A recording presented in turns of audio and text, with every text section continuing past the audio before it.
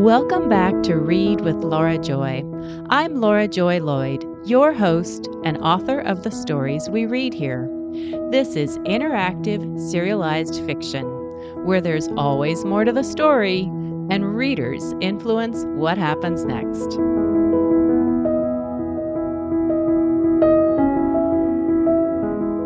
In today's episode, we'll read the Wren Island series, Part 3, Scene 34. First, let's recap what happened when we previously visited Wren Island. Amelia had a conversation with Virgil that hinted Virgil might be a little worried about Allison, and I promised you we would check on Allison in this episode. We'll spend about 5.5 minutes reading. Afterward, stick around to find out how readers directly influenced this part of the story. Here we go. The Wren Island series by Laura Joy Lloyd, Part 3, Scene 34. The birds came awake one at a time. First a single melody from a sparrow, then another. Robins began chirping. Warblers added their own tunes until the symphony was fully orchestrated. Allison tried to move her stiff muscles. The pain that had been fire yesterday was now shards of ice.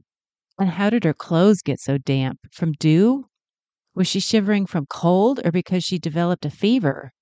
A fever would not be good at all right now, not on top of everything else going on. At least the vest was warm, a bright yellow vest, matchy-matchy. Upsy daisy, Allison, you can do it. Whoops! Pain went zinging up and down her neck, pounding out of her head like a sledgehammer. Try again. There you go. She hobbled down the trail. Walk on, walk on, walk on. Miracle of miracles, listen to that. A boat was approaching the island, probably pulling up to the dock right next to her boat. The boat's engine died. Voices reached her, a man and a little girl. No, not a little girl, a teenager with attitude, arguing now, yelling. Oh well, at least it was someone to help her back to her boat. Walk on, walk on, walk on. Crunch, crunch, crunch. Ice shattering inside her hip, fueling hot lava.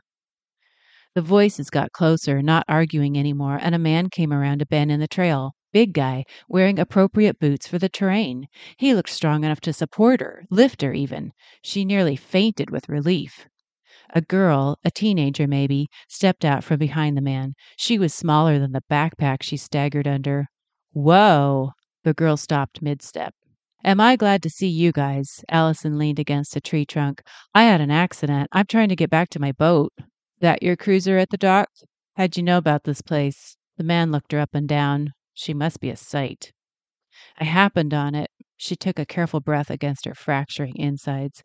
Would you mind helping me get back to the dock? He didn't move. Maybe he hadn't heard her. When the girl shifted the pack on her shoulders and nearly fell backward, Allison shot a look at the man.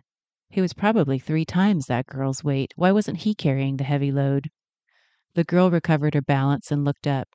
We've got a cart down at the dock. Maybe we could. Don't need the cart. She's walking, isn't she? The man turned back down the trail and called over his shoulder. What kind of accident did you have?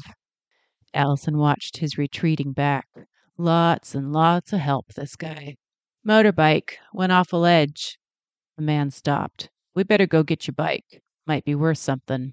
Allison shook her head, but the zinging, punctuated by pops of pain, stopped that. Good grief, now her heart was thumping around, and very unnaturally, scary unnaturally. She let her breath catch up. It's buried in the brush at the bottom of a ravine. I'll come back for it later. The girl held out an arm. You want to lean on me? If she leaned on that overloaded girl, they'd both topple over. Thanks, but I'm all right. You on your own? This was called over his shoulder from further down the trail. Limping forward, Allison didn't answer. Out of all the people in the world who might have rescued her, she'd ended up with this clown. The girl with him looked like she needed rescuing herself. I asked if you were on your own. He turned to face her. She stopped walking and tried to stand taller. Ouch. He chuckled and continued down the trail. When the girl gave her a worried look, a weird feeling, a new weird feeling, began swirling around inside. This guy was creeping her out. Or was the weird feeling just from pain, from the fever if she had one? At any rate, she hadn't been doing too badly on her own before, had she? She gathered what extra strength she could and sent it toward her voice, going for confident, A-OK. You know what? I'm really feeling okay now. I can get back all right on my own. Thanks for the help. He kept walking. The girl stopped to hitch up shorts that were falling down and spoke quietly. What's your name? Allison. The man spun around. Allison Theodore of Wren Island? He'd heard of her. How? In what context? She met his challenging look with her own and accidentally let go of her walking stick. Unsupported, she swayed. Sing up, sing down, sing all around. The girl bent to retrieve the stick, straightened an inch at a time under her load, then looked at the man. Is it okay to give it back to her? When he nodded, she handed back the stick.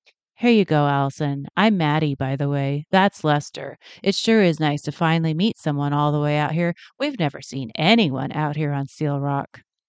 Allison leaned on the stick to catch her breath. Once she was back on the boat, she'd zip away from here. Not that she was comfortable leaving a teenage girl alone with this creep.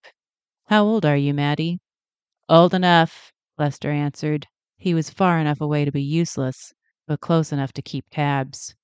Maddie just shrugged.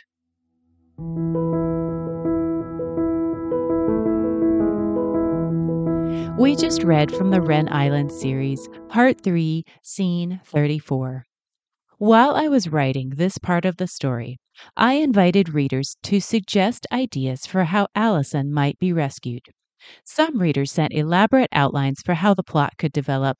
A few readers suggested whales might play a role. Several readers drew a line in the sand, Team Hack or Team Virgil. But one reader said something unexpected. She said she was fine with the story going any direction at all, as long as it was not Allison being rescued by a man. And that got me thinking. I'd been imagining a traditional heroic rescue. Hunky Hack swooping in with his float plane, or Virgil, who seems to be quietly falling in love with Allison, doing something wonderfully brilliant. But this is a story about women, strong women. While many of us do love a good old-fashioned romantic rescue, Allison is so independent and so resourceful, I wondered, what if? What if Allison didn't need to be rescued by someone? And what if, along the way, Allison rescued someone else? We'll see how all those what ifs play out in the final episodes of Part 3. Thanks so much for joining me here on Read with Laura Joy. I'm Laura Joy Lloyd, your host and author of the stories we read here. To keep reading, subscribe to the podcast or click on my website in the show notes and subscribe to receive my emails. Right away, you'll receive the most recent ebook version of the Wren Island series, and you'll be the first to hear about new developments in the story and opportunities to influence what happens next. This is interactive, serialized fiction. There's always more to the story, and readers influence what happens next. Thanks for reading with me.